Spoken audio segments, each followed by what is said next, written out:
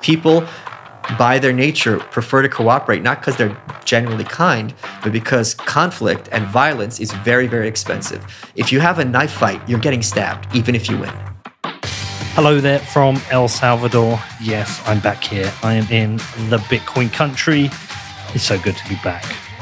Following the news that Bitcoin is now legal tender here, come back to see what's going on, to catch up with some friends, to eat some pupusas, and hopefully I'm going to go and visit a volcano. Anyway, how are you all? Welcome to the What Bitcoin Did podcast, which is brought to you by Gemini, the only place I am using for buying Bitcoin. I'm your host, Peter McCormack, and today I've got an excellent interview. I am joined by Michael Malice because I wanted to get a better understanding of anarchism, but also I wanted to ask Michael his thoughts on Bitcoin. But before that, I do have a message from my show sponsors, and today we kick off with Casa, the safest way to store your Bitcoin. Now, forgotten passwords, SIM swaps, phishing attacks, there are all ways that you can lose your Bitcoin or have it stolen.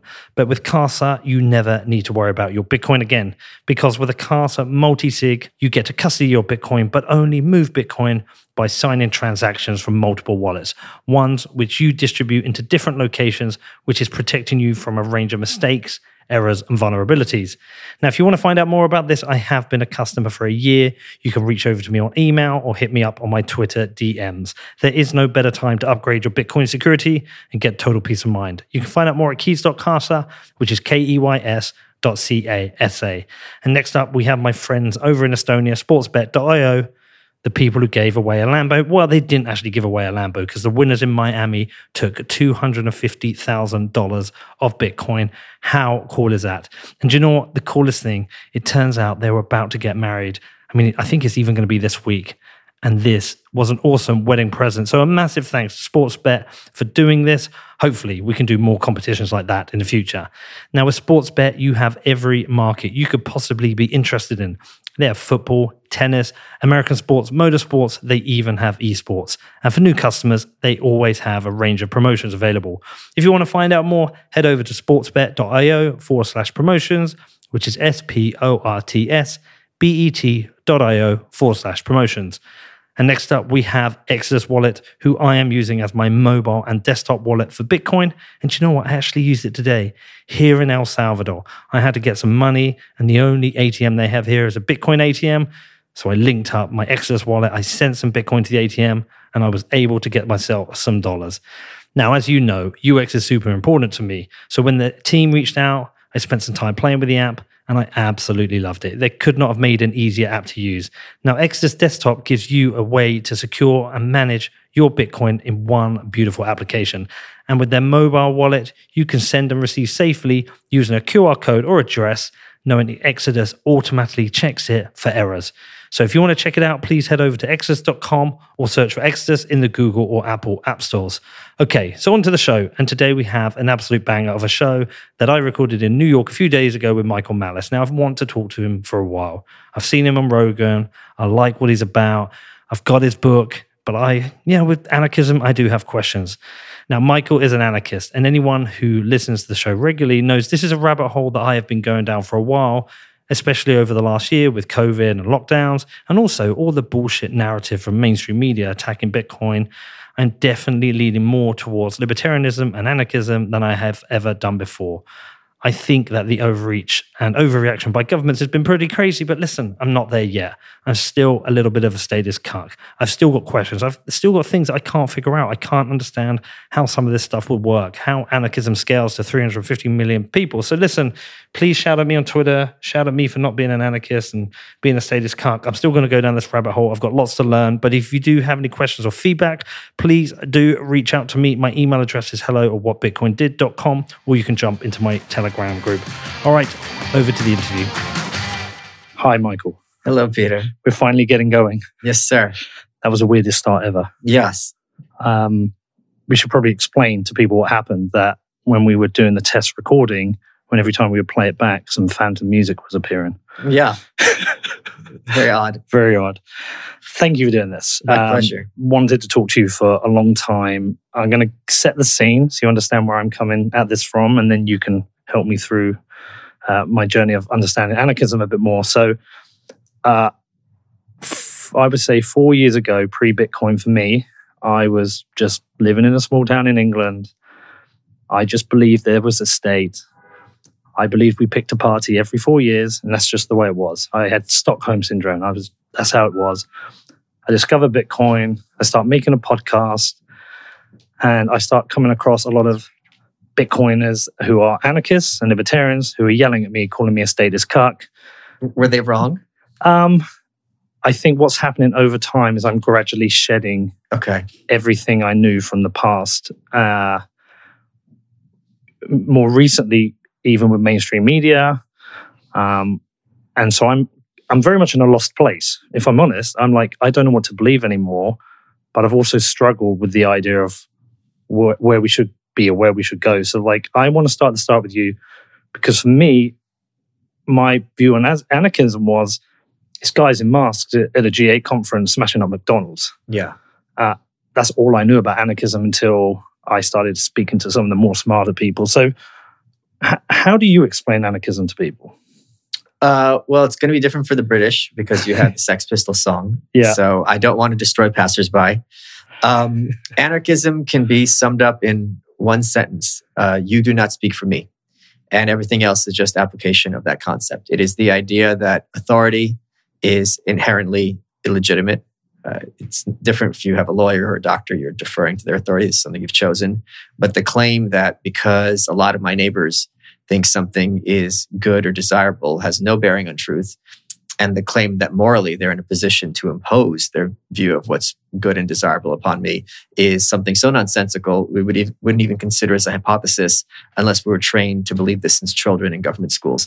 One little thing that I'm going to predict you're going to start changing, maybe even by the end of this talk, is to stop referring to them as the mainstream media, because their views are not mainstream at all. They have a corporate agenda, which is increasingly transparent to everyone. Nothing wrong with having an agenda, but to claim that they represent the mainstream as opposed to form the mainstream, I think is a bit of a slight error in description. Okay, that's fair. So what do you refer to them as? The corporate press. Just the corporate which is press. The enemy of the people. Enemy of the people, propaganda. Yeah. Yeah. Agitprop, more specifically. Well, as a Bitcoiner, I've become increasingly aware of it because of the misreporting of Bitcoin continually, whether it's the New York Times, whether it's the Guardian. And these aren't stupid. This is something conservatives get very wrong. These aren't stupid people. You can't work for the New York Times and be dumb. You can't work for the Guardian and be dumb. These people are very educated. Education correlates with intelligence. And if I was a journalist and I'm covering something, it's going to be inevitable I'm going to get things wrong at some point, right? Mm-hmm. However, once that mistake has pointed out to me, if I had any semblance of commitment to the truth or to decency, I would not only feel humiliated, I would also make it a point to not make that mistake again. Even in interpersonal relationships, if I misjudge someone because of a lack of knowledge, someone's like, oh, he acted this way not because of you, because something happened to his wife. You feel like a jerk and you're like, oh my God, I got to make amends. And, but there's none of that when it comes to corporate media. Bitcoin is a perfect example of this. I'm sure we're days away, if they haven't already. You're more familiar with the space than I am. Mm-hmm. But Bitcoin being white supremacist, I'm sure is just a headline waiting to be written, which is nonsensical, of course. If anyone knows, it's a form of currency and many other things. But this is how they operate. And once you see their machinations, you can't not see them. And that's the red pill. Yeah, that's the thing. I feel like at the moment, I've taken the red pill and it's slowly kind of working its way through my body. Yeah. But I've really struggled to shed some of these, beliefs or things that I just held that were true. For a long time, the BBC for me was an institution of something I could trust. John Simpson for me was a journalist who I believed in. I saw him travel the world, interview some of the most important people. And then I've traveled here to the US and I've seen how people view the BBC and I've seen a different lens on their reporting. And now I just don't trust anything. Good. The BBC is very mixed. Obviously, it's a state organization, so you're going to have trouble there. However, they're very good, some of the reporters, at being asking the tough questions of people on all sides. So you have to give them credit for their 3-part documentary on Thatcher, the Downing Street years, is the best resource on her I think, out there, which is amazing given the notoriously hostile relationship the two of them had. So and a lot of their nature stuff is second to none. So the BBC, you could say very high things about, but at the same time, their agenda is very hard left. It's very portrayed in a certain thing, and that's fine. But first of all, I think it's obscene to use taxpayer monies to fund a news organization.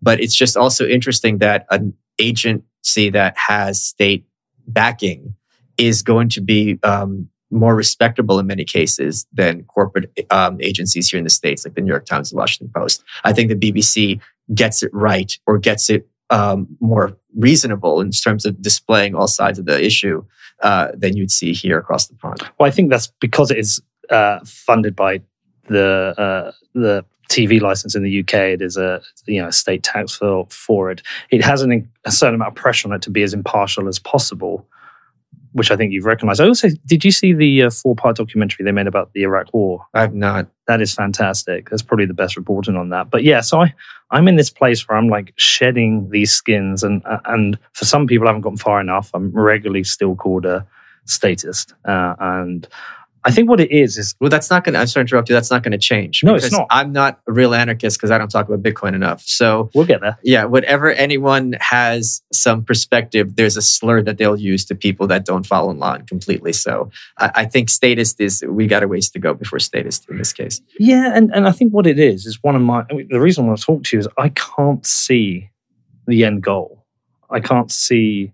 Like, I see the state. I see the issues with the state. I've heard you talk about it quite a bit, and I've talked to other people, but I can't see the end goal. I can't see the alternative. I can't see how it actually works. And this is the alternative right here. Well, it's the conversation, right? This is we're here. We are in an anarchist relationship with one another. Neither has an authority. You have some semblance of authority because this is your show, but we met peaceably. Anarchism is a relationship. It's not a location.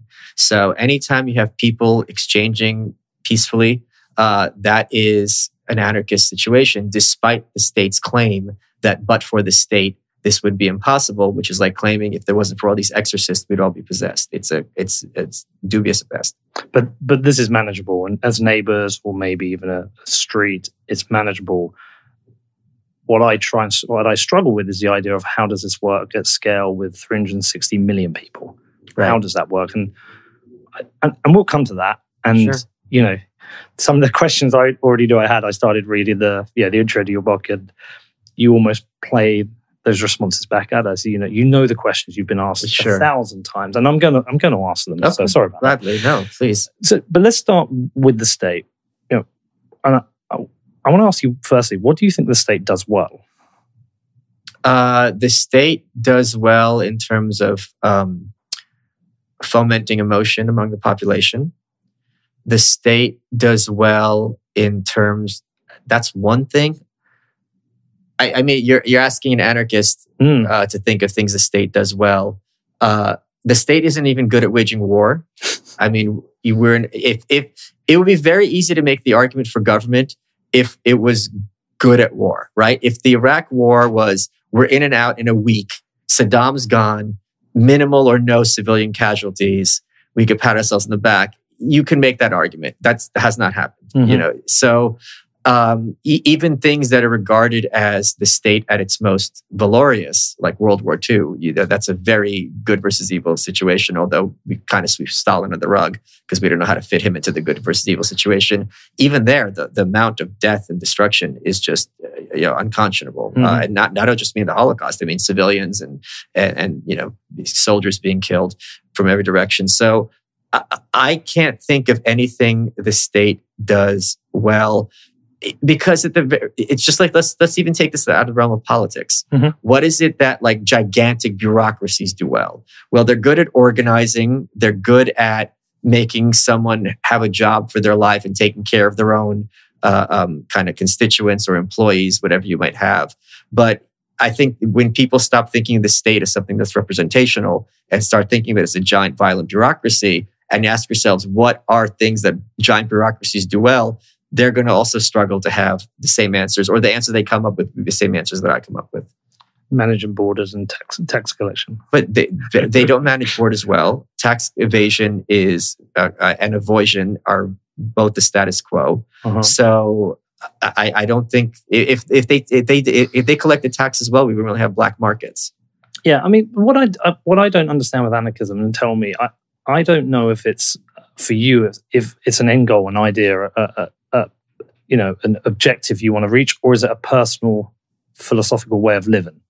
Well, I think it's both, which I hate when people answer the question that way. Yeah, and I know. But whenever you have a worldview, it's kind of living the values. So for me, anarchism is engaging with people peaceably.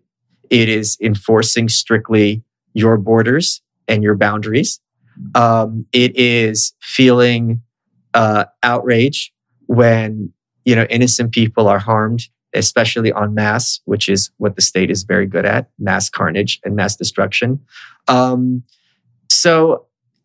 it is, I mean, you're saying it as an end goal, but I think what people often don't understand is anarchism is the norm. Lord of the Flies is not reality. Lord of the Flies is not what would happen. We watch, if you watch the show Survivor, I know there's the British version as well. Mm-hmm. The point is, the only reason these people are antagonistic is because they're being forced to vote off each other. Where in reality, if they were on a desert island together, extremely diverse casts, sure, people would dislike each other, so on and so forth, but the Hobbesian idea would not hold true. They would actually work together pretty well, because when you're talking about survival or on lifeboats, you're not, getting all violent. And even in situations like in the Andes, where there was a plane crash, people are very hesitant even to eat dead people. I mean, that's how much people, being social animals, do like and respect each other. Now, the big question for anarchism and for any society, okay, what do you do about the murderers? What do you do about the rapists? And part of this has to come with the recognition that the number of people who are murderers and rapists are very, very low. And it's not that they're low because of the law. It's low because A, I'm going to put a target in my back, and B, most people do not think in these terms. I would bet that 99% of these people who are listening to the show, over 99, if they had the opportunity to rape someone and get away with it, it would be unconscionable to them, and the guilt would follow them for the rest of their lives. So again, but the valid question is, all right, well, what do you do about that guy who thinks differently? So what do you do about that guy? Well, there's very different mechanisms. Unfortunately, there's no system that is going to be utopian. So there's criticism of anarchism, like, all right, sometimes the guy's going to get away with it. That is the status quo. What's his name? Jimmy Savile? Jimmy Savile, yeah. Yeah. He was raping children for decades. He was joking about it. Everyone's like, oh, Jimmy, ha, ha, ha. There's infinite example of people who are just monsters, and they never suffer consequences. Jack the Ripper is another example. And there's just also on a minor level, just, people who just commit crimes. So under anarchism, you would have much more clearly defined property rights. And you would have things like reputation, and people much more involved in their neighborhoods. But again, this is going to be a tricky situation under any circumstances. What would the base rule of law be, though? And There's no law. There's no law at all. Right. There's just rules, but there's no law. Okay. Right. So there's just rule. What are the base rules? Is this just based on property rights? There's no base. That's the whole thing. Anarchism means freedom. So, for example, if I want to have a store, and if you want to come in the store, you have to wear this certain outfit, and we could have that now. That's certainly a prerogative. There's certain venues you go into where you have to dress a certain way. There's a dress code. If you want to go to the Harvard Club, you have to have a blazer and a tie on, for example. So basically what you would have is everything would be under someone's jurisdiction, and they would set those principles. Now, some places would be velvet rope. Like, you can't come in here unless X, Y, and Z, I think you would say. Other places, it's, the supermarket, come one, come all, or no shirt, no shoes, no service. So what anarchism does is allows the maximum freedom for every individual. So, for example, here in New York, I'm a smoker, but I'm a vape smoker. Okay. I had to go to the little shop, and he kept under the counter the flavored ones, because there's a rule here now that they've created that you can't have flavored vapes, which surprised me when I got here. I didn't even realize this was a new thing in New York. Yeah, it's demented. Yeah. So the creep of the state is obviously a huge. But let me ask you this, as a former statist cuck. Yeah. Do you regard that law as legitimate? Of course not. Well, it's not, of course. Grown up. It's not, of course, because there's many people who'd say, look, maybe this is a law, it's misguided, but it's certainly we should still respect it. And once you realize why, then basically everything else follows. Well, that's the thing. I mean, I'm an adult. Right. I would like to smoke. I'm not smoking in people's face. And I would like a flavor. And here's the other thing. It might even be true. In fact, I would have no problem, for the sake of argument, saying it is true that these kinds of things are attractive to teenagers. Yeah. And that it's very, very dangerous when teenagers start smoking because they're trapped. And we have to be concerned about that. Sure, gladly. I don't care. Peter's an adult. Peter wants his flavored thing. If Peter's not going to give it to children, the end. There's nothing else to discuss. And I'm responsible for my own children's decisions as well and guiding them and making sure they make those decisions. Exactly. Which becomes to a bigger issue is that what recently where I've started to feel challenged is what's been happening with my children and what are my children being taught. It's actually kind of scary. It's child abuse, yes. Well, it's to the point of really considering what I want my children to do. So we had this, my son phoned me up. It was mad. There's been 2 incidences he had. So he's a drama and arts student. How old is he? He's 17 now. Okay. And he wanted to do this monologue. And it was a monologue from a playback. I think it's a US playback in the 50s or 40s. I can't remember the actual era. But it was about the racial conflict of the time. And it was somebody from a factory. And that person in the factory was talking about the different workers. And so there's certain racial connotations. Sure. Yeah. But it was a piece of art. This is a historical piece. So the teacher turned around to him and said, we would rather you didn't do this piece because there's going to be some black people in the audience and we don't want to offend them. So he came home to me frustrated and he's like, Dad, I wanted to do this. I was like, just do it or just refuse to do work. He didn't want the confrontation. He didn't do it. But can I interrupt you? Notice that this teacher is speaking on behalf of the black people as opposed to black people who have minds of their own, who are perfectly capable of understanding something in a historical context and who actually have to deal with racism on a day-to-day basis. Yeah. But she feels the need to interject herself into this relationship. So that was the first incident. And the second one, which is definitely going to make you laugh, and I just found it a bit strange. So they have this thing called PSHE. I think that's what it is. My son would correct me. It's sex education, which firstly, I don't really want the school teaching, but whatever, if it's responsible, it's fine. But they now have the 2 pictures of the anatomy of the male and the female, but they can't refer to them as male and female. They have to refer as person with a penis and person with a vagina because they don't want to offend people who don't identify as their gender. I don't find that funny at all. Well, funny as in stupid funny. It's not stupid. It's very smart. It's a very smart mechanism to control children because when you start controlling someone's language and how they express themselves, right away they're using in-group jargon and you can identify within seconds if this person is being submissive and subordinate to the master class narrative or if they're thinking for themselves. So it's a very sophisticated technique that they're using. But this is, Michael's the stuff that's freaking me out now. Well, good. Yeah. You should be freaked out. These people are horrible.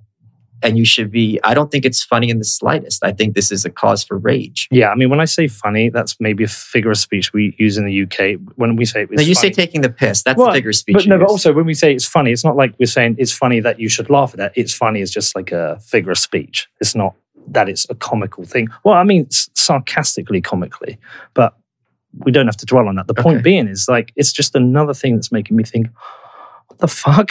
What is going on here? Like, but I'm also like, what do I do? But here's something. Have you not picked up that they used to do this to us, but we didn't realize it because we were kids? That's the thing that you haven't clicked yet. It feels very different now. Because you're an adult and you can see it for what it is. When you're a kid, fish don't know. There's that whole a metaphor about 2 fish in a river, and one goes, "The water's really warm today," and the other one goes, "What's water?" We're oblivious to our environment if that's the entirety of our context. So when we're kids and we're in this school, and this is how knowledge is being promulgated to us, we do not have that independence to perceive it as anything other than truth that Moses received on Mount Sinai, and that's why it's so depraved that they're doing this to children who do not have the capacity or the power to actually do anything about it. Well, I think so. I'm just sorry. Yeah. This is why, I find it. Why I say rage. I mean, these people are just really despicable human beings. But we also, as humans, as adults, are accepting this because. Don't say we. Okay, other adults are just accepting of this. Of course. So in the situation, I'm outraged. I'm concerned. I'm like, what do I do? can I remove my kids? I don't think my ex-wife sees it in the same way, but she'll have the conversation. But I'm aware that plenty of other parents are aware their children being taught these things, but aren't outraged. So, I mean, we're quite subordinate in the UK anyway, but there's this kind of like general acceptance of this is the way it is. Oh yeah, that's in the States as well. Yeah.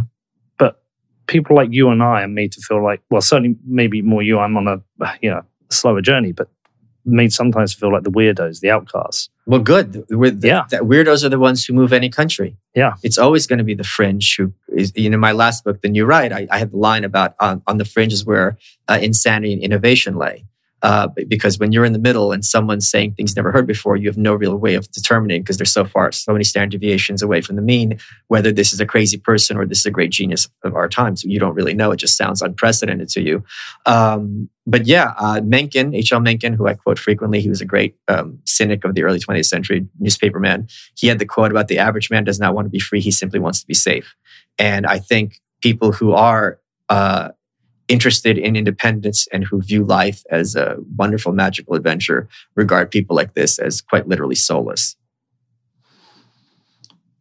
But what if people do want to live like this? How do we coordinate them? The beauty of anarchism is they can do whatever the heck they want, and we are free to thrive, whereas they are free to just have as much consequence on the earth as a butterfly. But you're not essentially free now. There are limitations to what you can do. You might be free in your mind. No, I'm not free. There's many ways I'm unfree. The reason one of the reasons I'm moving from New York is I can't get a gun here. Now, this is very different connotations in the UK, but here, we have the Second Amendment, which I'm not particularly for or against. I'm not for the Constitution, but I am increasingly getting like some cool books for my house, right? I don't want to worry about being robbed if I put them on Instagram. Whereas if I go to Texas, I'll at least have some measure of security. Well, again, that's another interesting point, because I get asked that a lot being from the UK, and it's like, and I've been thinking, I mentioned to you of moving to Austin as well, and that idea, I'm would consider that idea of getting a gun. It'd be a huge step for me because in the UK we don't have guns. I kind of like that. That's the point, and I know I interviewed a British libertarian. It's like, no, we should be changing the laws here. Everyone should be able to own a gun. Someone runs into your house, a criminal with a gun, you have nothing to protect yourself. And I agree with his point, but we've established a society where gun crime is very limited. We haven't. You haven't, but the British government has. Yeah. And I sometimes think that's maybe one good thing. We don't have, guns are not ubiquitous. And I kind of like that. Well, this is one of the ways that anarchism is promoted is not by persuasion, but by putting steps in place to make people imposing their values technically impossible. Bitcoin is a good example of this. Yeah, great. But 3D printing of guns, Cody Wilson, Defense Distributed. Now, there's two scenarios. One is, I can sit here and argue why guns are a good thing and more people should have them or have at least the option. You might argue, look, slippery slope. You have a situation where everyone's armed. You're going to have innocent people being harmed. It's inevitable. This is not tenable. Let's figure something out. And then you have 3D printing of guns and you have gun proliferation. You're SOL. There's nothing you could do at this point. So the best argument for gun laws isn't gun freedoms, it's gun proliferation. Because once there's enough of them out there, the conversation becomes moot. So that's where my money is. That's the point. Whereas if I was moving to Austin, it's certainly something I consider. I'd like to think I could live without it, but I kind of feel like it's one of those things I would have to consider. You'd be happy having, and I'm not a gun owner. Yeah. You'd be happy having it in a safe, under your bed, under lock, so your kids can't get to it, just in case. All right. Let's talk about the move to Austin and what's happened here. I've been to New York 25 times. This is the first time I've been back in 18 months. It wasn't as bad as I expected. I took my mask off at JFK and I haven't put it back on since. And a couple of strange looks, but no one's asked me to put a mask on. I've been to Starbucks, I've been shopping. But I have seen a lot of boarded up shops and bars. The Irish bars, every Irish bar I've seen is boarded up, which is disappointing for me. So there's upsides, I guess. Dude, I'm half Irish. Someone will hear you. Yeah, it's okay. I always look for the local Irish bar. But I haven't lived through what's happened here. But a lot of people I know, they're leaving. They're going to Miami. They're going to Austin. What did I miss? I've been here all my life. I moved here when I was 2. Yeah. What they've done to this city, I will never forgive them. It's as if they took my kid and are beating him in front of me. There are so many you're coming here as a tourist, right? Yeah. There's so many cool little restaurants and stores and boutiques and ice cream shops and bookstores, and they're all gone. I like to travel. It's something I enjoy. And when you get to a certain point, having the kind of job we do, it's really great that we have that liberty to travel and see the world. And actually, you come here, now you're doing work, so it's win-win. One of the things I do is like, it's hard to explore a new city because you don't want to do the touristy stuff. You're going to miss the cool things. What my trick is, I always go to the weird ice cream store in whatever town because you know that's going to be in the cool neighborhood and you get to try someone be an independent creative artisan. The best one happens to be in New York, Ice and Vice. It was on the Lower East Side. It's gone. So all these we have seen a sustained attack on what is considered to be the backbone of any thriving economy, the small independent businessman, the creator, the guy who put up his shingle and is doing something different. They were the first ones to be destroyed by these lockdowns. Amazon, Target, all the Walmart, all the giant conglomerates, they're doing fine. It's the little guy who did not have the capital in the bank to last for a year. The quintessential American story is someone comes from overseas, they open a fruit stand or a laundromat, and the kids work there as well. But now their children are having a far better future than the one they would have had back in the motherland. Those have been all destroyed. And there's no hand-wringing. There's no like, oh my gosh, we had to do this, but look at what cost. This is terrible. So these people, it's going to continue until these politicians start having to face personal consequences for what they've done. And it's very, very hard for me as someone who is a passionate New Yorker, who loves this city, who I was the guy when people were like, oh, it's so dirty, it's so hard here, the apartments are small, oh, you don't get it, you're just weak. And it's like, I'm out. I can't do it anymore. I can't defend what has been done to this city. The priorities are completely misguided. So there's no mechanism by which things are going to get better, at least for the next 4 years. So I'm out of here. I'm looking for real estate in Austin right now. What do you Thankfully, the book's doing well. Oh, good. We will talk about that. Yeah. But what do you think they should have done? Or what did they get so wrong? Because look, every state had a response. Even the red states had a response to begin with. Sure. I think all the responses were overblown. Okay. I think it would be much better as the guy who emailed Fauci, I forget the guy's name, who just recently was released, where if the focus was on the people who are the high-risk targets, which was the elderly and the morbidly obese, and people who have lung issues as a whole. I think they basically have just given up on, because the will isn't there anymore. I think the level of brutality we have seen, especially I think it's in Belgium and in Canada, towards peaceful populations is unconscionable and is showing the nature of the state for what it is. I don't think there is a good answer. No. Bluntly. Like people are like, oh, under anarchism, what happens? Like there's no good answer. If there's a pandemic, there's no country you could point to. Some did better than others for sure. And we could follow their lead. But no one was like, all right, we emerged unscathed. So if you look at the charts in different states, the ones that had the mask mandates and the ones who didn't, they're remarkably similar. So I think in a year or two, when we look back, people are going to realize they really overreacted. But they also overreacted because that's where all the incentives were.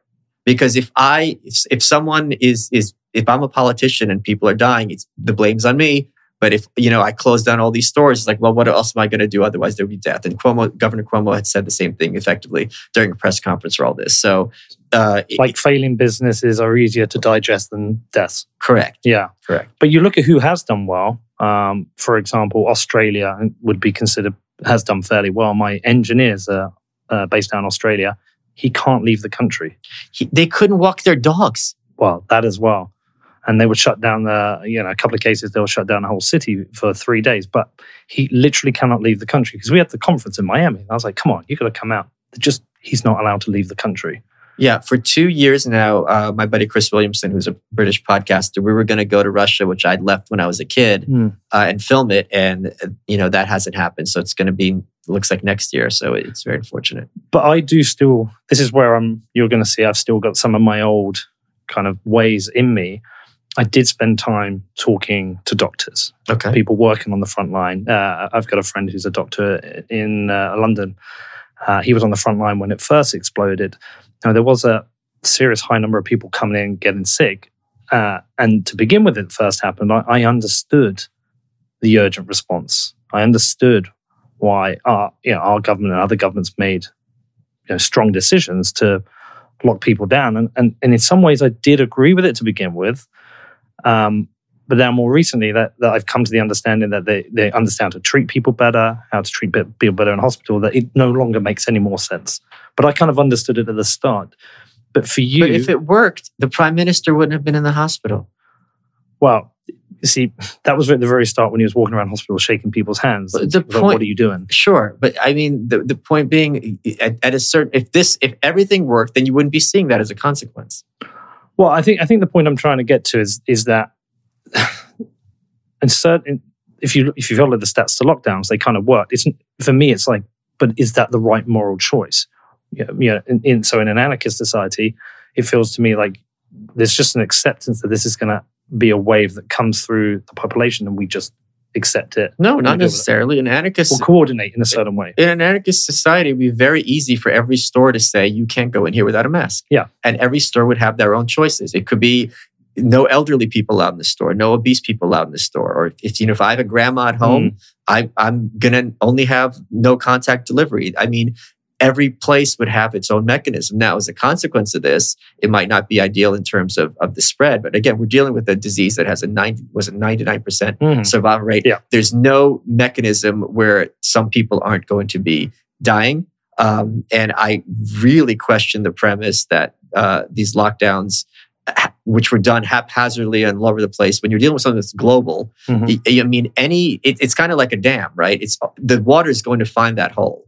So when you're dealing with some kind of a worldwide thing where we have train flights and people are crossing borders all the time, there does not seem to have been any kind of ideal situation.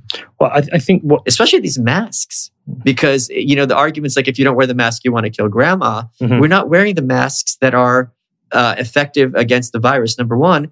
And number two is it's like a condom with two holes in it. This is a virus, and it's not skin tight. It's just, and the question is like, well, something is better than nothing, but that's something, it has a cost. Well, the funny thing on the masks that got me to the point where I was like, this is just ridiculous, is flying out. I flew to Germany, from Germany to Costa Rica, and et cetera, et cetera. My flight to Costa Rica, I'm sat here, there's a lady sat next to me, and my mask has just slipped down my nose, as it always does. And they're like, you need to pull that up over your nose. I was like, fine. And what happened was my flight to Germany, there was no service in the air. I could just sit down for the whole flight. They had a food and drink service. So I was allowed to take my mask off to eat and drink on the plane. So what I did is kept a glass of wine there the whole time. My friend did that, yeah, and just slowly sipped it. I was like, this is pointless. But it doesn't make any sense. Even if that wasn't the case, if you have a mask and there's gaping holes and you're sitting next to someone, you're getting their diseases. Yeah. There's no other situation. Yeah. By the way, if you go to minimally-compliant-masks.com, which I went to, it's just cheesecloth. So it gives the appearance that you're wearing a mask, but has no functionality whatsoever. So you're not opposed to mask wearing at all, right? Oh, what do you mean opposed? You're opposed. You're not opposed to the idea of wearing a mask. You're not one of these people who's just refusing to wear a mask. No, I'm wearing a mask just for cosmetic reasons. Oh, really? Well, like I said, this is cheesecloth. It doesn't do anything. You can see me. So are you wearing a poorly performing mask as a protest? No, I'm wearing because I want to breathe. But you can breathe without the mask. Well, no, but this way I don't want to have to deal with the head. Like my gym, like you needed to wear a mask to work out. I'm like, okay. Oh, right. Okay. Yeah. Okay. So that's fine. I mean, I've just got to the point where I'm kind of done with it. But again... Oh, no, my new power move, which I like to do, is I'm on the subway in New York and I have the mask on my wrist.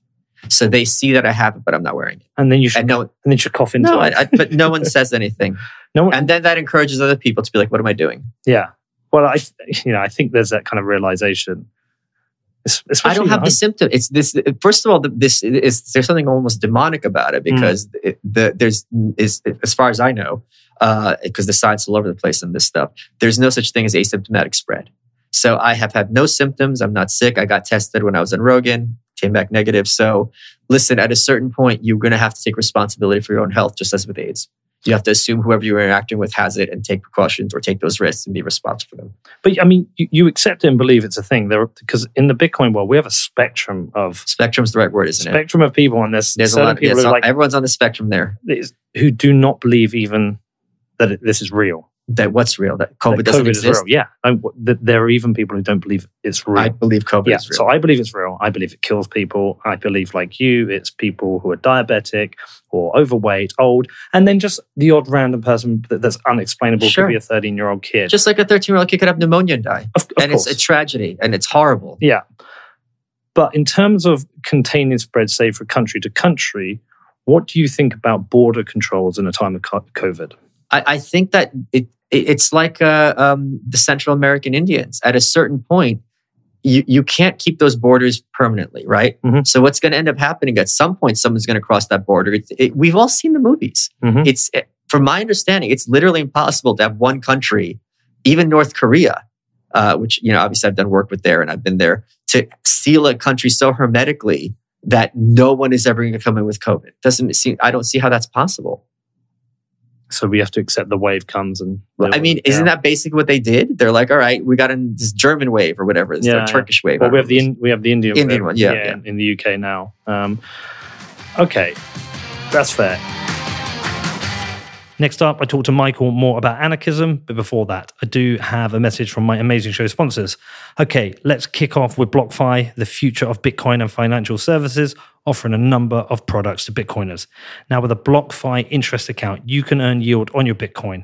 Now, I've been a customer for nearly 2 years, and I love that my Bitcoin works for me. Also, with BlockFi, you can get a Bitcoin-backed loan where you can borrow against your Bitcoin without selling. And you can now register for a BlockFi credit card, which is launching imminently, offering 1.5% rewards back on all card purchases. Now, if you're interested in checking BlockFi out, I recommend you do your own research and then head over to blockfi.com, which is blockfi.com. Next up, we have Ledger, the world's most popular hardware wallet. Now, a hardware wallet allows you to take custody of your Bitcoin. And I have been a Ledger user since early 2017. And do you know what? I'm still using the same Nano S I bought back then. Now, Ledger makes it easy for you to safely manage your Bitcoin using their Ledger Live software, which interfaces with your device. But if you are an Android phone user, you can also connect that to your Nano S and manage your Bitcoin on the go. If you want to find out more, please do head over to ledger.com, which is LEDGER.com. Next up, we have Gemini, my exchange sponsor, who I am using exclusively for buying and selling Bitcoin. But I've never sold any Bitcoin through them. Why would I? Come on. Look at all this crazy shit that's happening this year. I am only buying Bitcoin with Gemini, and I've been using the app for buying the dips, but I also set up my DCA, my dollar cost average, with twice monthly buys of Bitcoin. And you know what? I'm yet to see a better or easier interface for buying Bitcoin. Now, with their streamlined trading view, you have access to all the tools you need to understand Bitcoin and start investing. And that is all through one clear, attractive interface. If you want to find out more, please do head over to Gemini.com, which is GEMINI.com. And last up this week, but not least, is my newest sponsor, which is Revolut. Now, as many of you know, Lloyds TSB, my bank for 25 years, closed all my accounts down recently because they don't like Bitcoin. But who came to the rescue? It was Revolut. Now, it could not have been easier for me to create an account. I did move all my banking service over to them. But the most important thing is they like Bitcoin, and they are making it easier to transfer to exchanges. And now Revolut are offering you $20 or £20 to all new customers that complete 3 card transactions. It only takes a minute to set up, and you can create your card and add it to Apple Pay immediately to get that cash in your pocket. But you know what I would do? I would convert that to Bitcoin straight away. Now, listen, this is a new relationship, and I'm working with the Revolut team to help them build a bank which is Bitcoiner friendly. There is a lot of difficult things to navigate, so please do bear with us, but we are going to do our best. Now, if you want to find out more, please head over to revolut.com/WBD, which is revolut.com/WBD. Back to here, because you said you feel like the politicians here need to face consequences. Cuomo, de Blasio? Not just here, everywhere. Yeah, but is it de Blasio? De Blasio is the mayor, yeah. What consequences do you feel they should face? Well, I mean, I can't be answering that question, really. But they're pretty bad.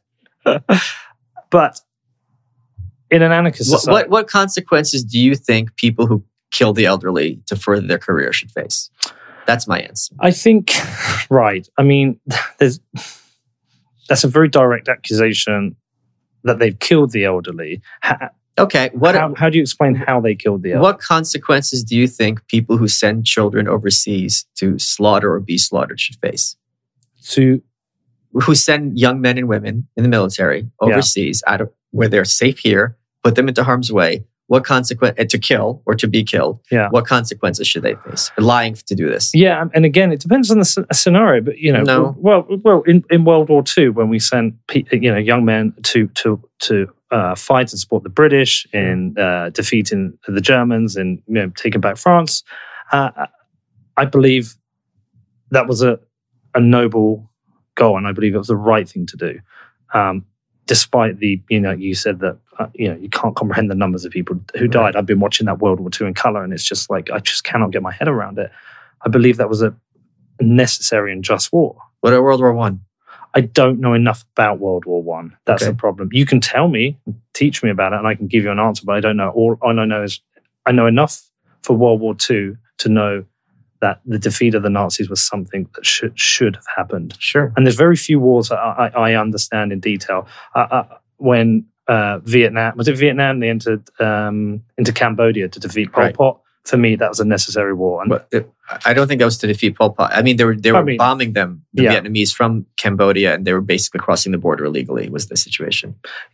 Okay. I mean, you'll probably know better than me. But what I'm saying, there's certain scenarios where a war does feel just. If you're saying in terms of the Iraq War, I mean, I think every one of those people should stand trial. We've got the guy who's appealing right now from the Balkans War. I forget his name. Who's up in the Hague for war crimes? What happened during things in Srebrenica? And I think there is more of a reason for Tony Blair to be facing the war crimes tribunal in the Hague. I think George Bush. I even think, sadly, Colin Powell. I mean, this is great. This is wonderful. You're 9/10 of the way there. But I've been very clear even before Bitcoin that I believe Tony Blair is a lying war criminal. And somebody opened my eyes recently. Do you know a guy called Alex Gladstein? No, I don't think so.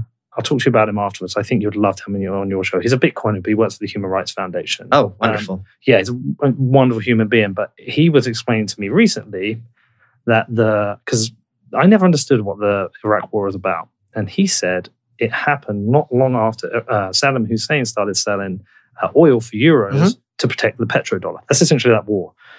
Now, if people are lying and sending people to war to defend the status of the petrodollar, you're just criminals to me. Yes.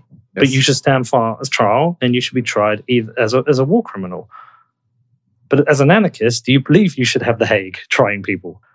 I'll take what I can get. You'll take what you can get. Yeah. So that's one of those compromises I'm happy with. Yeah, within the confines of... I don't know about the Hague, but yeah. Well, they should face trial somewhere, and they should face time in prison, maybe worse. That would be my compromise. That would be your compromise. Are there just wars? Sure. Yeah. I don't think Iraq was even close to just war. No, I absolutely agree. Yeah, and again, we spoke earlier about what can the state do well. I mean, the not only was the Iraq War a disaster, the consequences were complete disasters. And it set a very bad precedent. What people tend to forget, you and I are a little older, is that George Bush was inaugurated January of 2001. September 11th was obviously September, so there's 9 months there. They were talking beforehand, brazenly, about are we going to go and finish the job that George W. Bush's father had started. So there was just not even a pretense that, maybe it's not a good idea for the largest military on earth to be throwing their weight around and just invading countries whenever they feel like it, just because the guy at the top is a dictator. Now, you can make that argument very easily.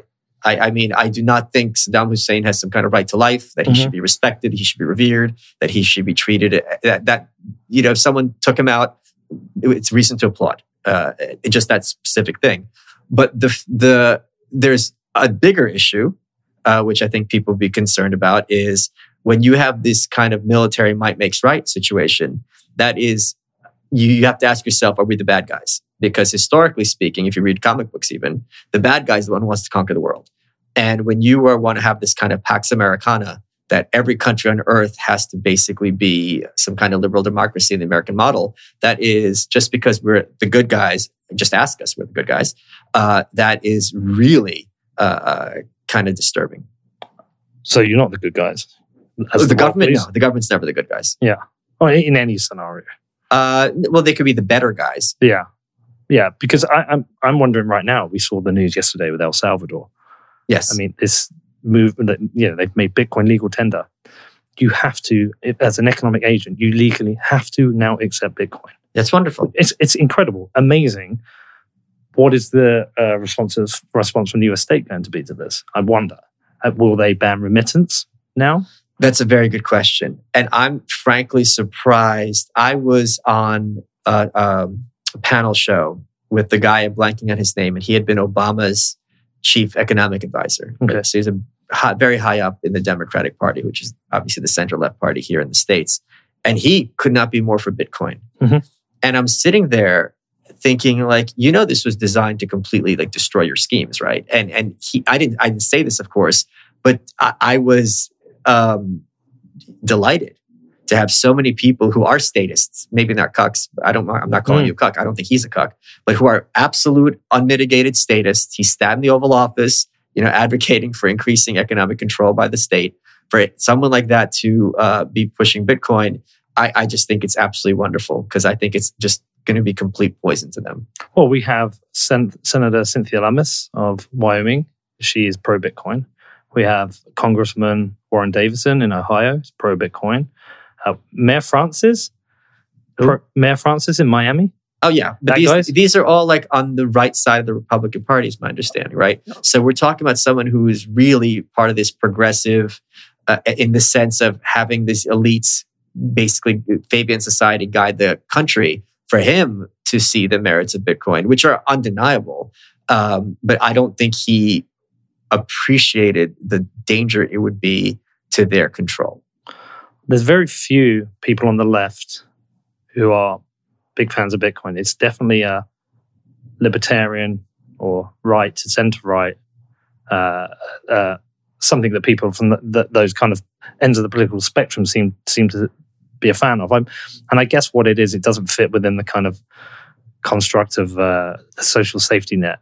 Or centralized control, more important. Centralized control. That's the issue. But there is centralized control even on the right. Oh, of course, but those are the statist cucks on the right. Yeah, I guess so. I've deviated. I want to come back to the Bitcoin because I kind of want to finish on that with you. But sure. One thing I didn't really probably get to with you is this idea of how 360 million people do coordinate in an anarchist society. I'm not going to use the word utopian. I saw Lex mention that, and I saw... How does eBay work? Well, eBay is a marketplace. Right. An online digital marketplace. So I'm in America. But it has rules. Set by eBay. Right. Mm-hmm. So that's one example of, I'm sure the user base, maybe it's not 300 million. I'm sure it's some extreme number. Yeah. I'm here in New York. You're in the UK. I buy something from you. You either screw me over or it gets lost overseas. eBay has an arbitration system that resolves within a day. If I try to use and the possibility of state action between us is zero. I can't really sue you if you're in Britain and I'm in America in terms of getting my shirt back. The cost for that would be prohibitive. This is the other big lie about government, is the claim that, well, we have to have government because otherwise the poorest of the poor are screwed. The poorest of the poor have no access to government as a mediation device. To buy a lawyer is more expensive than buying a surgeon. They are the first ones who are going to be priced out. And the powerful people will always have better access to lawyers. And the law is, there's a great essay in here by John Hassness, who's a college professor at Georgetown Law. The law will always be interpreted in favor of ideology, and that ideology will inevitably in favor of the powerful in order to sustain itself. So if you have something like eBay, you do have much more of a sense of equality, because here are the facts from, I'm the buyer, I paid him, here's Peter's facts, here's the bill of sale, eBay resolves it. Even if I don't get the result I want, which would be the case in a court system, at the very least, I'm saving myself time and money. So right away, you have an enormous advantage. Now, in terms of scaling to 350 million, it doesn't have to. Give us Bermuda. You guys do whatever the heck you want. The Isle of Wight, do whatever you want. The rest of the world, let us be free. So even if you're claiming that anarchist society wouldn't scale, there are plenty of tiny countries on Earth right now, and they're thriving. Tiny countries, but they're not anarchists. They still have a democracy. But there's many. But my point is, if your argument is this won't work unless it's 350 million people, I don't care. Like, let's let it have 10,000 people have whatever they want. It's not a numbers game. And there's many of these small countries, by the way, that don't have militaries. Why do you stay in the US then, just out of interest? Because are you still like a proud American, like, or you just forget nationalism? I'm a very, very proud American, I love this country. I hate the government because I love this country. With anything, like when you're buying a car, when you're buying a house, when you're choosing a girlfriend, or you're buying a book, there's many, many factors to factor into. Now, liberty for me is an extremely high factor, but so are things like culture, so are things like my family, my friends, and you have to weigh all these factors that every individual does. What anarchism does is it gives you the max amount of those choices and lowers costs to the absolute minimum. So how do you get there then? Like, what are the steps you can take? 'Cause one of the things I imagine is that certainly in our lifetime, we won't see the US as an anarchist society, but perhaps maybe we'll hyper-Bitcoinize. I don't think so. But is it, for you personally, is it just about teaching people about anarchism, or do you kind of accept that we have the state, there's a pull and pull on the left and the right, and perhaps if there's a growth in anarchism, that also pulls the society into a better direction? Yes, but I also think that, as I said earlier, anarchism is a relationship, and anarchism is the norm, number one. Number two is I think we are far faster than I could have ever dreamed. The success of this book was indicative of this. Yeah. It was the top nonfiction book on Amazon for an entire day. Number 3 on all of Amazon, behind Dr. Seuss and a novel whose name I don't remember. I thought Dr. Seuss was banned. Well, no, I think some of them were, right? Yeah. The fact that there was this huge audience for my work and the work of the people whose essays are in this book completely threw me off guard. I didn't have a big launch. I didn't have a rollout, and it's selling ridiculously highly well. I think what we're seeing is you're seeing it in European parliaments. Like the Swedish government has like 9 parties. Czech has like 12. Now the Greens are picking up speed in the UK. In Germany, the two major parties aren't able between them to get 50%, which with countries like the US and UK, to have the 2 parties who are the top between them not get 50% makes no sense to us, because it's going to be 95, right? You're going to have the Lib Dems maybe get their 5%, but it's going to be 95 Tory or Labour. So to have this increase, if you go to a supermarket in the 80s, comedians used to joke about like, oh, you have caffeine-free Diet Pepsi now, ha ha. We have infinite choices in every other endeavor, but in politics, it's supposed to be reduced to a binary. If my choices are Coke or Pepsi, maybe I want water. So I think there is an increasing understanding that the state is inherently illegitimate. There's an increasing understanding that many of our neighbors do not think like we do and never will think like we do. And any system that is predicated on getting a large part of our neighbors to think like we do is a Sisyphean affair that's doomed to failure. And people are looking for alternatives. And what anarchism is, having citizenship by geography, I always say, is landline technology in a post-smartphone world. Like if I'm trying to call you, I'm trying to call Peter. I don't call your house in the UK because you're traveling a lot. There's no reason your security, your person can't be a function of that as well, as opposed to which 2 oceans you happen to be between. Well, I think there's probably many people like me who are slowly, more recently come to realize like we've been lied to a lot. Yes. I think the pandemic actually has done a lot for the anarchist movement. I've got friends at home who previously, by the way, and I've got I've been talking about Bitcoin to them for years. They don't give a shit. They're like, shut up, P, about this Bitcoin thing. But more recently, it's not that they're asking me about Bitcoin.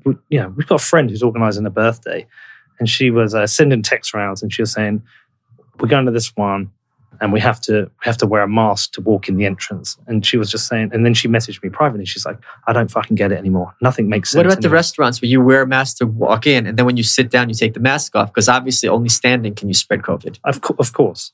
But the point being is, this is somebody who historically would not have considered maybe a book like yours, but she's peeling back the layers and goes, this is all fucking nonsense. Right. And I think there's a lot of people realizing this. I think a lot of people are starting to realize, like, this pandemic, we've just been lied to so much. Things don't make sense. And it's also empowered urban, educated, leftist elites to feel that their constant state of anxiety and depression or whatever it is has an external source.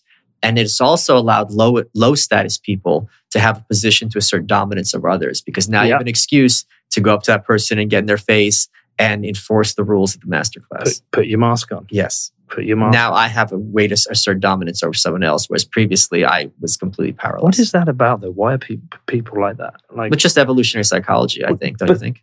Doesn't it worry you? I mean, look, I talked to, who was I talked to? There's a libertarian guy I talked to, I forgot his name, Scott Horton. I had a great chat with Scott Horton. And we talked about the big red button. If you had the big red button, he said, no, that would be a terrible idea. That everything would be in a mess. The big red button, you can turn off the state immediately. Suddenly there's no government. He's against it? Yes, because he says that's chaos. He said, what you need to do is wean yourself off the state in some way. Oh, Jesus. I'm like, don't hold me to this. I want to check it, but I'm almost certain he said the big red button would be problematic. My question more to you is this not just a natural way that humans organize? So imagine we had the big red button. Tomorrow there's no government. We all have to arrange ourselves. Do we suddenly just repeat the same mistakes because of who we are as humans? Maybe you're an outcast who would want to coordinate in a free way with me, but there are people like, I just want someone else to organize this. So we create groups and then we create governance, and then suddenly we have the guys with the money and the guns, and we end up recreating what we have now. So that is I'm not trying to use this word in a pejorative sense. No, it's fine if you are. Is a fairy tale, because that is how governments claim that they came into being. But no, the first essay in this is by William Godwin, I believe his name is. I want to get it. William Godwin from 1793. Yeah, and he goes after Rousseau with this idea of the social contract. No government has ever so much as even pretended that this is how it created. All governments are a function of conquest or domination. Number one. Number two is I strongly disagree. And I think if you think about this, you'd agree with me that simply because there's this is some mistake people get at anarchism, just because there's some semblance of organization that therefore it's a government. It's completely not true. If I go into Macy's, the department store, Harrods, to use your vernacular, and there's you can only buy, if you want to buy red currants, it's one per customer. Males aren't allowed into the women's clothing section for whatever dubious reason. Maybe you have to have a membership card to walk in. They're just setting up a new program. None of that is a government. These are all systems of organization. So while I agree with you completely that human beings, when we get together, we do organize. This was an organization right here. That no way implies that this organization has to be involuntary or has to be imposed by a government. Okay. But I agree. But neither of this is hypothetical. If you go online, people can find this in 2 seconds. There's a video there was some place, I forget where it was, I think it's Barcelona, where the traffic lights broke. It wasn't car accidents. They very quickly had a system where it's 1, 2, 3, 4, and everyone takes turns, because people by their nature prefer to cooperate, not because they're generally kind, but because conflict and violence is very, very expensive. If you have a knife fight, you're getting stabbed, even if you win. Yes. So why does the state exist? Is it just certain people psychopaths are drawn into this role where they want to control people? Is it greed? What gives them power, it gives them status. Think about it. In America, you're spending $1 billion to get a $200,000 a year job, the presidency. Yeah, but I find the US very different from the UK. Okay. I think one of the big differences is the lobbying system. Sure. And how much it appears that politicians can monetize their role whilst in power. In the UK, they tend to monetize it afterwards. Sure. Yeah. Thatcher left office with having literally $0 in her bank. Yeah. And Tony Blair gets X amount for his speeches, whilst he should be in jail. But I do also believe there are good politicians who do want to do a good job, who really do support their constituents. It isn't just about power. Oh, I agree with you. Yeah. But a great example of this is the church, the Catholic Church. So for centuries, the church had military and they had the Crusades, and they were in a position to basically impose the Catholic worldview onto the countries where they had dominion. Then you had things like the anti-popes in France, where French people said this is the Pope, and Rome said this is the Pope. Now that the Vatican doesn't really, the Vatican doesn't really have an army, or it's certainly a small one. It's a tiny country contained entirely within Italy. You look at the Pope, with John Paul or the current one, Francis, as a man of peace. You look at him as a moral exemplar. I'm not Catholic. You can listen to him. Maybe people don't like him because he's left of center, whatever, so on and so forth. But it never enters your head that even for a Catholic person, many Catholic people are like, I'm pro-choice. I'm a strong Catholic. I believe in the Pope, but I take umbrage with him on this issue, and so on and so forth. And the church allows for a certain amount of that. So there's no reason why in a free society, you wouldn't have people who are community organizers who are pointing out this is busybodies at their best when they're like, hey, this disease has got no attention and these kids are suffering because there's not that many of them to make enough of a fuss. I'm going to be the one who's going to get the bullhorn. Or, look, what's going on with this river. Let's all get together and figure out a way to make sure there's not pollution. So yeah, there's absolutely a mechanism for people who want to make the world a better place and who in some ways are drawn to politics because they have certain talents that are not at all nefarious, but there's no reason for them to be having the mechanism of the state. And they certainly have a role in a free society, as I just described. So how do we end the state? How do we do it? How does it happen? Well, as it's a big question. As Hemingway said, gradually and then suddenly. Gradually and suddenly. That's a term we use in Bitcoin, mate. Yeah, of course. Parker Lewis. I actually released a show today with a guy called Parker Lewis, and it's from his Gradually and Then Suddenly series. Is that his real name? Parker Lewis. Because there was a show in the 90s, which I was a huge fan of, called Parker Lewis Can't Lose. It was a rip of Ferris Bueller. And Corin Nemec followed me, the actor, on Twitter, and it completely blew my mind, and I was so giddy. Dude, he's another smart guy. We got a lot of smart people in Bitcoin. I know it. Yeah. I'm very familiar with the space. Yeah. So one of the big things that Trump did very well, and that Boris Johnson does well as well, is to encourage people to realize that those who are ostensibly our leaders are often clowns and are deserving of derision at best. And this certainly applies for both sides of the aisle, or in many sides of the aisle, in multi-party parliamentary systems. So that, I think, once people wake up and they're like, wait a minute, why am I bending the knee to these really horrible, mediocre people who are self-serving, and you can't blame them. More power to them in a sense, what do you expect them to do? And I think it's just going to be that. And also things where mechanisms are put in place where enforcement becomes impossible, that will also be, and this kind of cynicism towards the law will be of great use. Here's an example in the States. I think it was 1990, it was quite a while ago, Colorado decided to have medical marijuana. Now, it was legal on a state level. They had, I believe, a referendum. People voted for it. It was still grossly, completely illegal on a federal level. Because we have state law, we have federal law. They went for it anyway. There were raids from the federal government. This was just system defiance. At a certain point, you have enough states who have either decriminalized marijuana or legalized it entirely. It's still illegal. The federal government at any moment can go in and shut any of these down. They're blatant defines federal law. The point is, at a certain point, the costs of enforcement outweigh the benefits. Same thing that happened with prohibition, same things with other things. So one way to end the power of the state is A, to decrease its power in terms of legitimacy and respect, but also B, increase the costs of imposing its worldview. It would almost be helpful if we had a form of money that the government didn't control, that was completely decentralized. Or several forms of money. Tricky area. Okay, yeah. Tricky area. Well, that's what freedom is all about.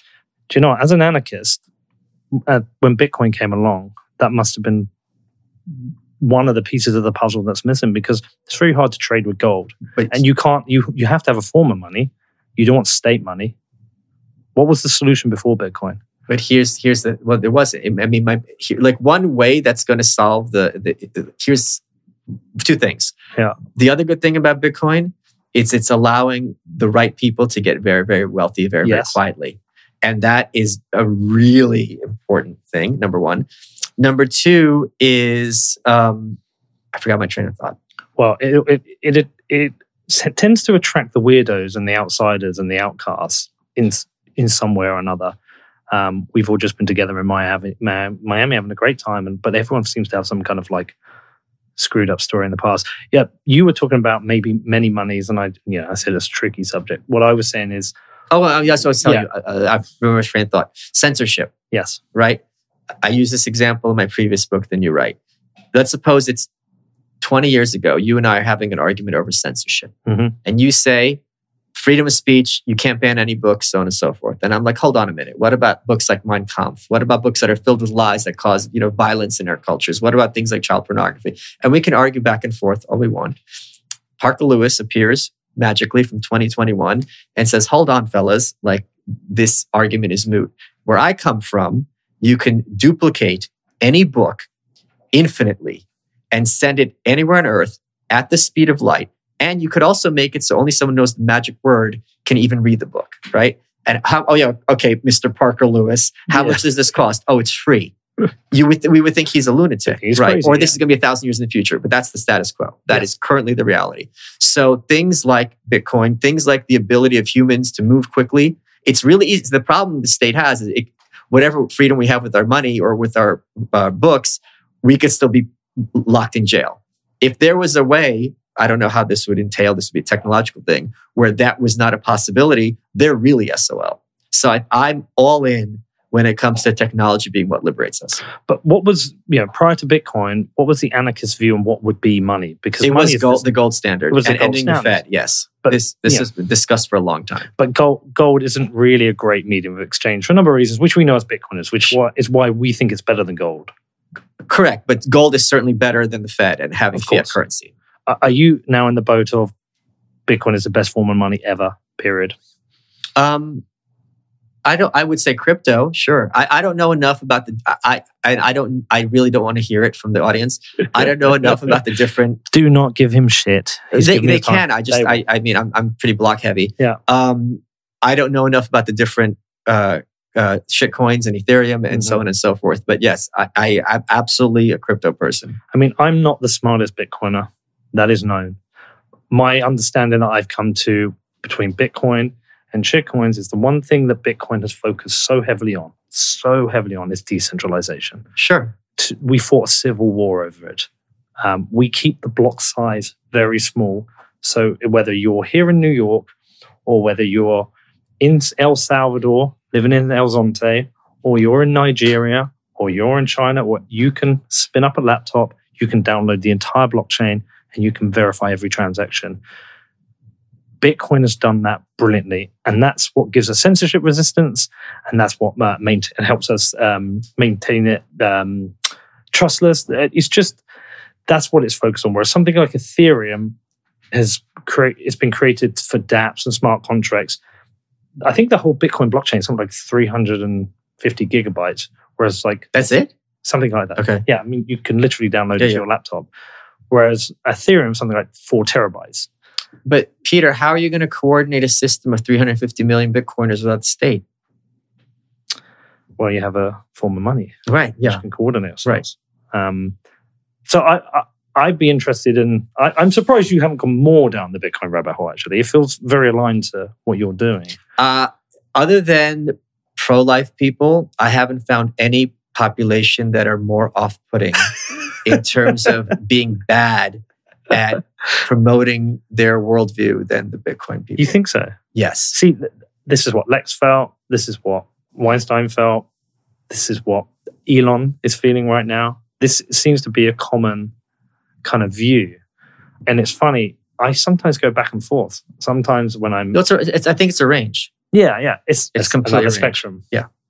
How do you think we're bad then? What do you think we get wrong?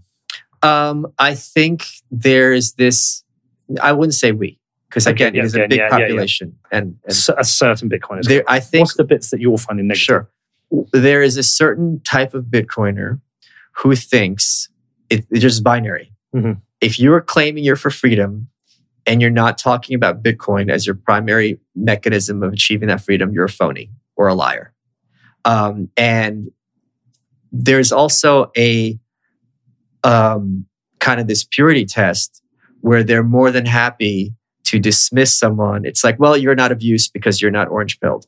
So cool. If I'm not of use to you, that is certainly your prerogative, and we can both live our free lives. I hope you thrive. I hope you succeed, and we can just walk our separate ways.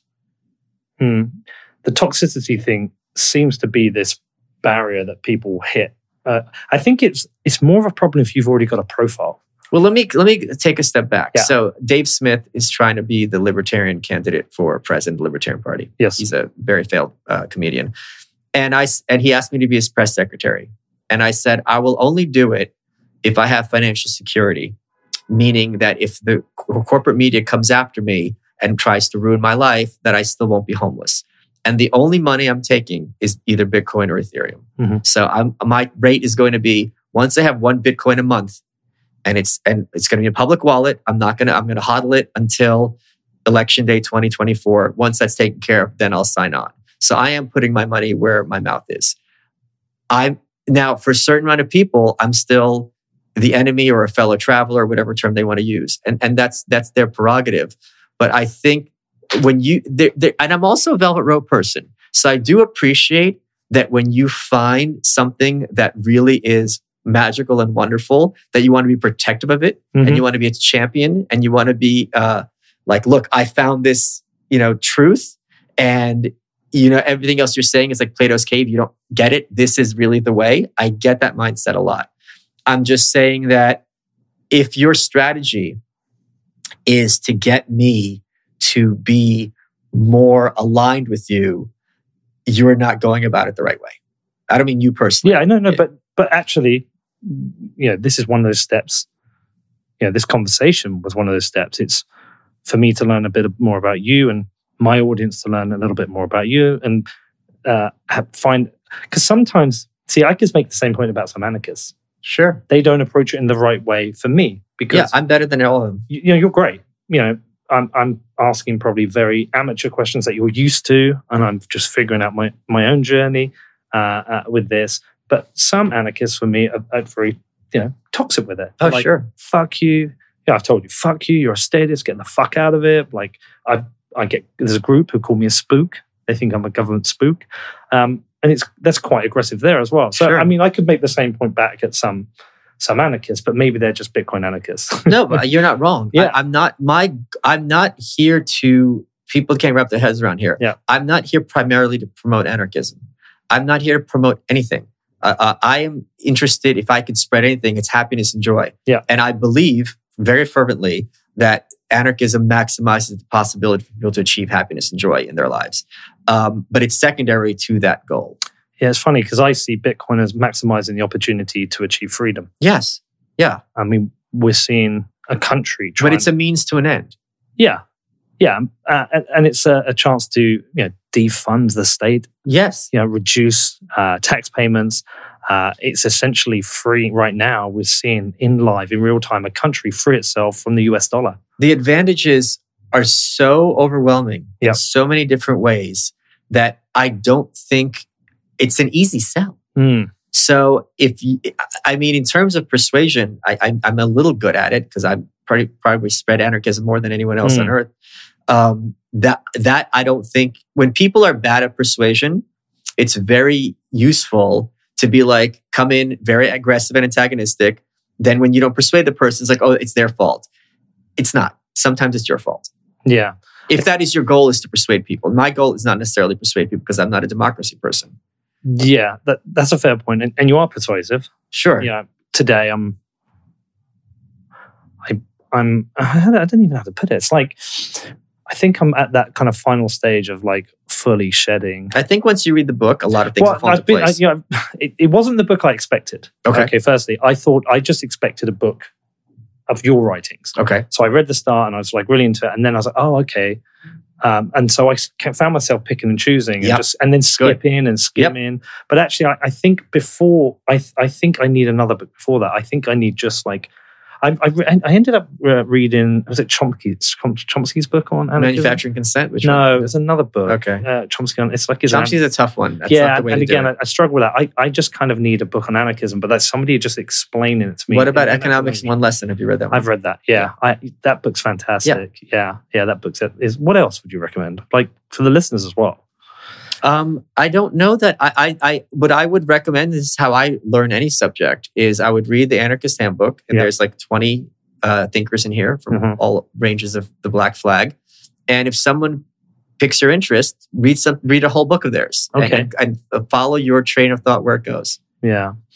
Definitely at that point where I have questioned everything. I am rethinking everything, from my children's education to money, to work, to my relationships with people, to how I've even reflected on how in the past I think maybe I've enforced my own authority on people, like my children, even in ways that I'm not proud of. Like, you need a job, so you must do this. Yeah. And don't waste your schooling. Now I'm like, my son wanted to be here, and it was like, I know you got to do your schooling.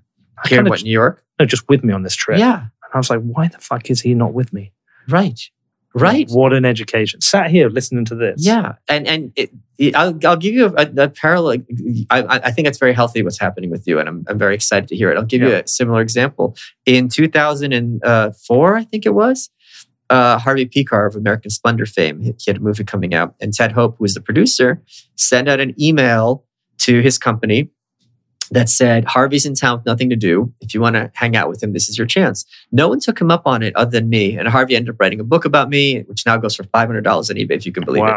But the point is, people are so used to having their blinders and just, going through the motions that they very rarely even stop. Even if it was still the right decision for him to go to school, I think it's very healthy to be like, wait, hold on. Like, I'm on autopilot. Is this really such a cost? And what are the benefits here? And when you start questioning, here's another great example that I used to work, I was using, this is 20 years ago. I did tech support for Goldman Sachs, which is a very nefarious organization. That's surprising. Yeah, it was what it was. And they would want you, they couldn't understand, I'm using this very specifically and literally, my teammates, that I would prefer to stay home than to work overtime. Because A, you're getting time and a half. So it's not like you're volunteering. You're getting paid. And B, the team needs you. I don't care about Goldman. Like, this place can burn to the ground. I'm not, if it does well, it does not, I'm salaried. I don't care. Yeah. Number two is my time, because I was trying to be an author back then. I would rather have that hour than to have that time and a half money. And it just didn't, it was like talking to a wall. Because most people just basically take what the choices are as given and never even, and this is just specifically an anarchist thing, never like, well, hold on a minute. Like, yeah, this is, I'm supposed to send my kid to school. But if we go to New York, we go to some museums, maybe he sits and watches his dad. He maybe think dad's cooler than he is because he's watching dad work his magic. Like, what it really costs here? And I think I would strongly encourage more people to think in those terms. Yeah, no, I definitely am. I mean, I'm going to have to do some negotiations with the ex-wife, but I'm with you on the time thing as well. That I used to have not a corporate job. I used to work in London in advertising and long, stressful hours. To get to that point where you have the freedom over your time, you can wake up this being work is a blessing. I feel very fortunate. I wake up at 11 every day, bed at 2 a.m. every day. Oh, well, I still get up at 6 or 7, but I get to choose my day. Yes. I mean, my commitment is to you today, but this is pleasure. This is fun. This is incredible. I get to choose my time. And I think not enough people are lucky enough to have that or pursue it maybe because they pursue money or status. And Peter, what is better than like, hey, I remember 20 years ago, I went to New York with my dad. I know. And we got this like little magnet. Like, this is what life is about. We chat every day. Actually, I did get some dad points the other day because I was at the conference and Jake Paul was there and I got him to FaceTime my son. And I was like the coolest dad in the world for 24 hours. He would like this. He's questioning everything himself. He's like, why am I at school, Dad? I also just like any relationship, your girlfriend, your friend, your nephew, the two of you for 3 days, like us against the world, that is like the best memories ever. That's quality time at the 10th degree. It's funny you should say that. I met this girl in Miami. I haven't dated for ages and we got on really well. God, she might even like me saying this. So she's working in real estate and she's like, I love what you're doing here. I was like, well, why don't you quit your job and come out here? Yeah. She quit her job today. Hell yeah. Literally quit her job today. She is on a plane right now over here. I'm going to get a load of shit online for this, but yeah, she's literally flying here now. That's so wonderful. She's quit a job. And I was like, just come and do this with me. There's this great, Ayn Rand gets a bad rap you mentioned earlier. I've interviewed Yaron Brook. Yeah. You've seen me on Lex with Yaron. There's this moment when she's, and I just hope everyone just, if you don't like Rand, just give me 30 seconds of your time because you're going to like this quote, okay? Yeah. She's on Donahue and he goes, you've liberated thousands of people with your books where you tell them, if you want to do it, do it. And she goes, and the audience applauds, she goes, thank you. And if I've helped them, I'm delighted. And I think we're born knowing that life is a magical adventure and it takes them years to train us to believe otherwise. So freedom, like that girl, it's like, this is the thing. This is what drove me crazy. I was a business major because I knew that would be the best credential in terms of getting a job.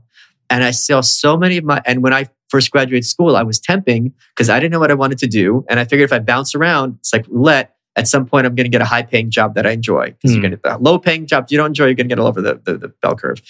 And, having this kind of sense of the Faustian bargain, you sell your soul and you become the top author, or you become, you have a mansion, you have this beautiful girlfriend, or whatever it is. To sell your soul to make 50 grand a year at the same desk for 20 years, that's not the Faustian bargain. I get why you'd want to sell your soul, but sell it so you could do this. Sell it so at the drop of a hat, you could take your family to Japan because there's some concert your son or daughter wants to see. That is what you sell your soul for. But here's the beauty of it. You don't have to sell it. You could keep it. Yeah. You get to keep your soul and do all these things. And especially when you're young, like I'm so encouraging of young people who ask me this. It goes, even if you fail, when you're older, you're going to look back and be delighted that you tried, as opposed to driving that desk and dying, I know, a very real sense, when you're 22. Well, the funny thing is, it feels risky sometimes quitting a job and going out. It's very risky. But it's also very risky staying in it. Yes. Yeah. It's not risky. It's a certainty that you are going to be in a hamster wheel, and you're helping make other people rich. And you're 10 years are going to pass, and you're not going to know what's happened. Right. It's very different when you have a family. So I'll give them credit for that. Like, you have to make these sacrifices. Look, I don't have many options. I'm not educated. I got to put food on the table. I get it. But if you have that space, do something with it. Yeah. I mean, look, I've got children. Yeah. But, and there's a lot of luck in this, in my own personal situation, but I can at least say to my children who don't have children, thankfully, I can say to them, you don't have to follow this hamster wheel. You don't have. I mean, I'm saying that there's actually an art college here he wants to go to, and Which one? Press. I've got it written down somewhere. It's the one that Ai Weiwei went to and Tom Ford. Okay. I can't remember the name. I'm going to go and see it tomorrow and just find out about Parsons? Parsons. Yeah. He's interested, and as he's an artist, Great school. I don't mind, and therefore he kind of has to finish school to get into that. Sure. And I'm cool with that. If he was going to study something like I did, or if he's going to go and study marketing, or sort of, I would be like, it's just not worth it, dude. That is because he's an artist. I think that's something worth considering, and I think being out in New York would be great for him. Very stimulating. Yeah. So there's two things left that I haven't asked you that I did want to ask you about. Libertarians and anarchists. Sure. Where do they differ? 6 months. 6 months. That's the joke, isn't it? Yeah. But the difference to me seems to be that libertarians seem to be more willing to engage in politics. It's not all, but some are willing to engage in politics. Ron Paul is a great example. Sure. And that at least you can try and attack it from the inside. Like you talked about multiple parties like we have in the UK. You've got this binary system here. Wouldn't it be great to have that third libertarian party? No? Okay, great. But you must be a fan of Ron Paul. Of course, but Ron Paul ran as a libertarian. He also ran as a Republican twice. Where did he make the Ron Paul movement? It wasn't as a libertarian. No. But it seems to me that libertarians are more willing to engage in politics. And if you just look at them and go, I'll see you in 6 months. Well, I mean, I'm very engaged in politics. Yeah. I'm not. I don't believe in the validity of the electoral process, but I'm certainly someone who's basically his job is to be engaged in politics. And if you were willing to be press secretary for Dave Smith, so you are willing to engage in the process of something that you think is illegitimate. How does that compute for me? Well, I mean, I don't have a choice. Like I did jury duty. And when I did jury duty, I told them I lied because I said I won't vote to convict. I'm an anarchist because I thought that would get me off. And they said, too bad. And once you're obligated to do jury duty. Correct. You're not obligated to be a press secretary for Dave Smith. So it is slightly different. No, but I am obligated to be under the thumb of the federal government. Right. So, of course. Yeah. So in that case, I am obligated to participate in politics. And my tax money is being taken from me. I'm being rendered defenseless in my own home. So yeah, I don't have a choice about being participating in politics. That's the issue. I think you do, though. I'm not sure on this one because you could just abstain from involvement. You could choose. I cannot pay taxes? No, you can pay your tax because your other choice is to face jail potentially. Right. Yeah. But you won't face jail by not engaging in politics. Oh, right. But I mean, in this case, I'm getting. I would get paid, and it would be a lot of fun because I would be unleashing a season of Poison on the two major political Well, that's parties. what I'm saying. Is this what it is? That you can go in and you can cause some problems. You can be I would destructive. make Donald Trump look like Julie Andrews. I would be, because I have such contempt and hatred for the enemy class, Right. that he would bring me on as like a social media person that I think it would be people would be taken aback, and I would revel in it. Okay, This is where I was born in the Soviet Union, so this is where my Ivan Drago would come out. Rocky IV, man. That was Yeah. the first Rocky I saw. Was it? Yeah, because of my age. I saw it before I saw the other ones. Yeah, I had such fond memories of it. I watched it recently. I didn't realize how shit it is. of course. Yeah, yes. But the first two Rockies hold up. Okay. Yeah, I still think they're great films. Okay, my final question. Where do anarchists disagree with each other? Because I know libertarians disagree. Are there certain things that anarchists disagree on? Or This entire book, the slogan I have is the black flag comes in many colors. Yes. So they agree. They don't even agree on the definition of anarchism. Brilliant. So the left anarchists, the European tradition, the original, the Bakunin people, the Proudhon people, they were against any semblance of hierarchy whatsoever. Uh-huh. The more recent, more American version, David Friedman, Murray Rothbard, is against the idea of the state, but they have no issue whatsoever with hierarchy per se. That's one issue. Another issue is what an anarchist society would look like. I mean, again, these essays are, cover the entire spectrum. So when you essentially are opposed to something, anarchism is a negation. What the positive alternative would look like, there's, infinite choice. It's like saying, what do fashion people agree on? Well, they agree that you should have clothes, but that really doesn't tell you very much. Yeah. So anarchism what they agree on is that people should interact peaceably without domination imposed upon them by the state. But what that would look like that's the beauty of having a free country. Wow. Okay. Well, I'm definitely going to go back to the book. Good. I'm going to work my way through it. I'm going to give myself time. I'm not going to be afraid to. I won't waste your time. If I have any really important questions, I will reach out to you. Okay, I've absolutely. appreciated your patience today. It's been great to see you. I'm probably 6 months to a year going to ask you to come back because I'll be in a My different pleasure. place. This was a lot of fun. And bring your son. No, I would love to bring my son. God, I would love to. I'd love to have my daughter here, but she's a bit younger, so it's different things we can do. But if I can do anything for you, if there are any people you want to talk to in the Bitcoin world, I still think there's some. I'd hope you would go a little bit closer on it. I think there's a couple of people I'd love for you to talk to, especially Alex Gladstein. I think you would have a great conversation with him. My friend Robert Breedlove, who was on Lex's show, he's worth talking to. He's interesting, but we'll see if you do. Oh, isn't he like a hunk? He is. I don't like talking to the hunks. Dude, this guy, he's like 6'5". He's ripped. He's smart as shit. He's the nicest guy. And we were in Miami together and we were hanging out. And then we met up at a party later. And he literally walks in, carrying his daughter with his goddess wife. I mean, he's got everything. He's incredible. Yeah, I don't like people like that. Yeah, okay. Who are the ugly ones? There's plenty. I know them. Don't worry. Yeah, there's a lot of smart people. But I'd love to introduce you to Alex Gladstein. I think you and him would have a great conversation. But all right, tell people where to get the book. Anarchisthandbook.com. Easy. Okay, easy. You want people to get direct? They can buy with Bitcoin? They can't. They can't. They can't buy with Bitcoin. Oh, but they'll be able. Will they be able to buy the hardcover in Bitcoin? Because I'm sure it's on your website. You can buy some of your books with Bitcoin. When I did Dear Reader, Yeah. which was my North Korean book, I had that you could buy signed copies with Bitcoin. Right. Okay.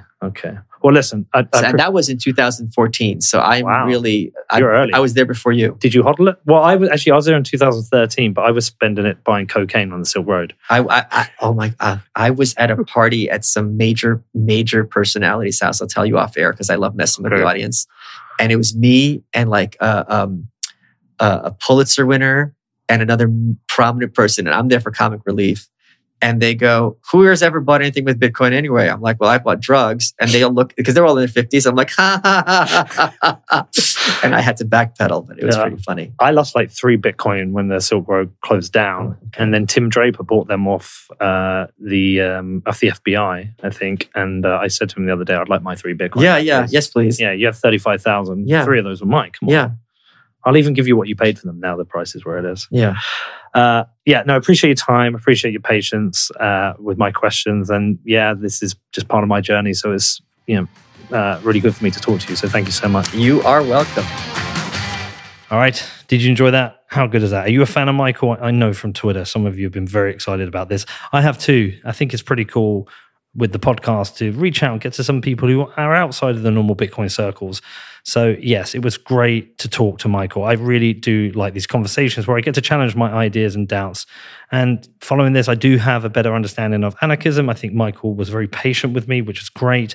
I'm going to continue reading. I'm going to finish his book. That, by the way, that's linked in the show notes, so definitely go and check that out. But let me know what you think of it. You can jump into the What Bitcoin Did Telegram channel, or you can hit me up on my email. It's hello@whatbitcoindid.com. If you want to support the show, please head over to Apple Podcasts and leave me a review.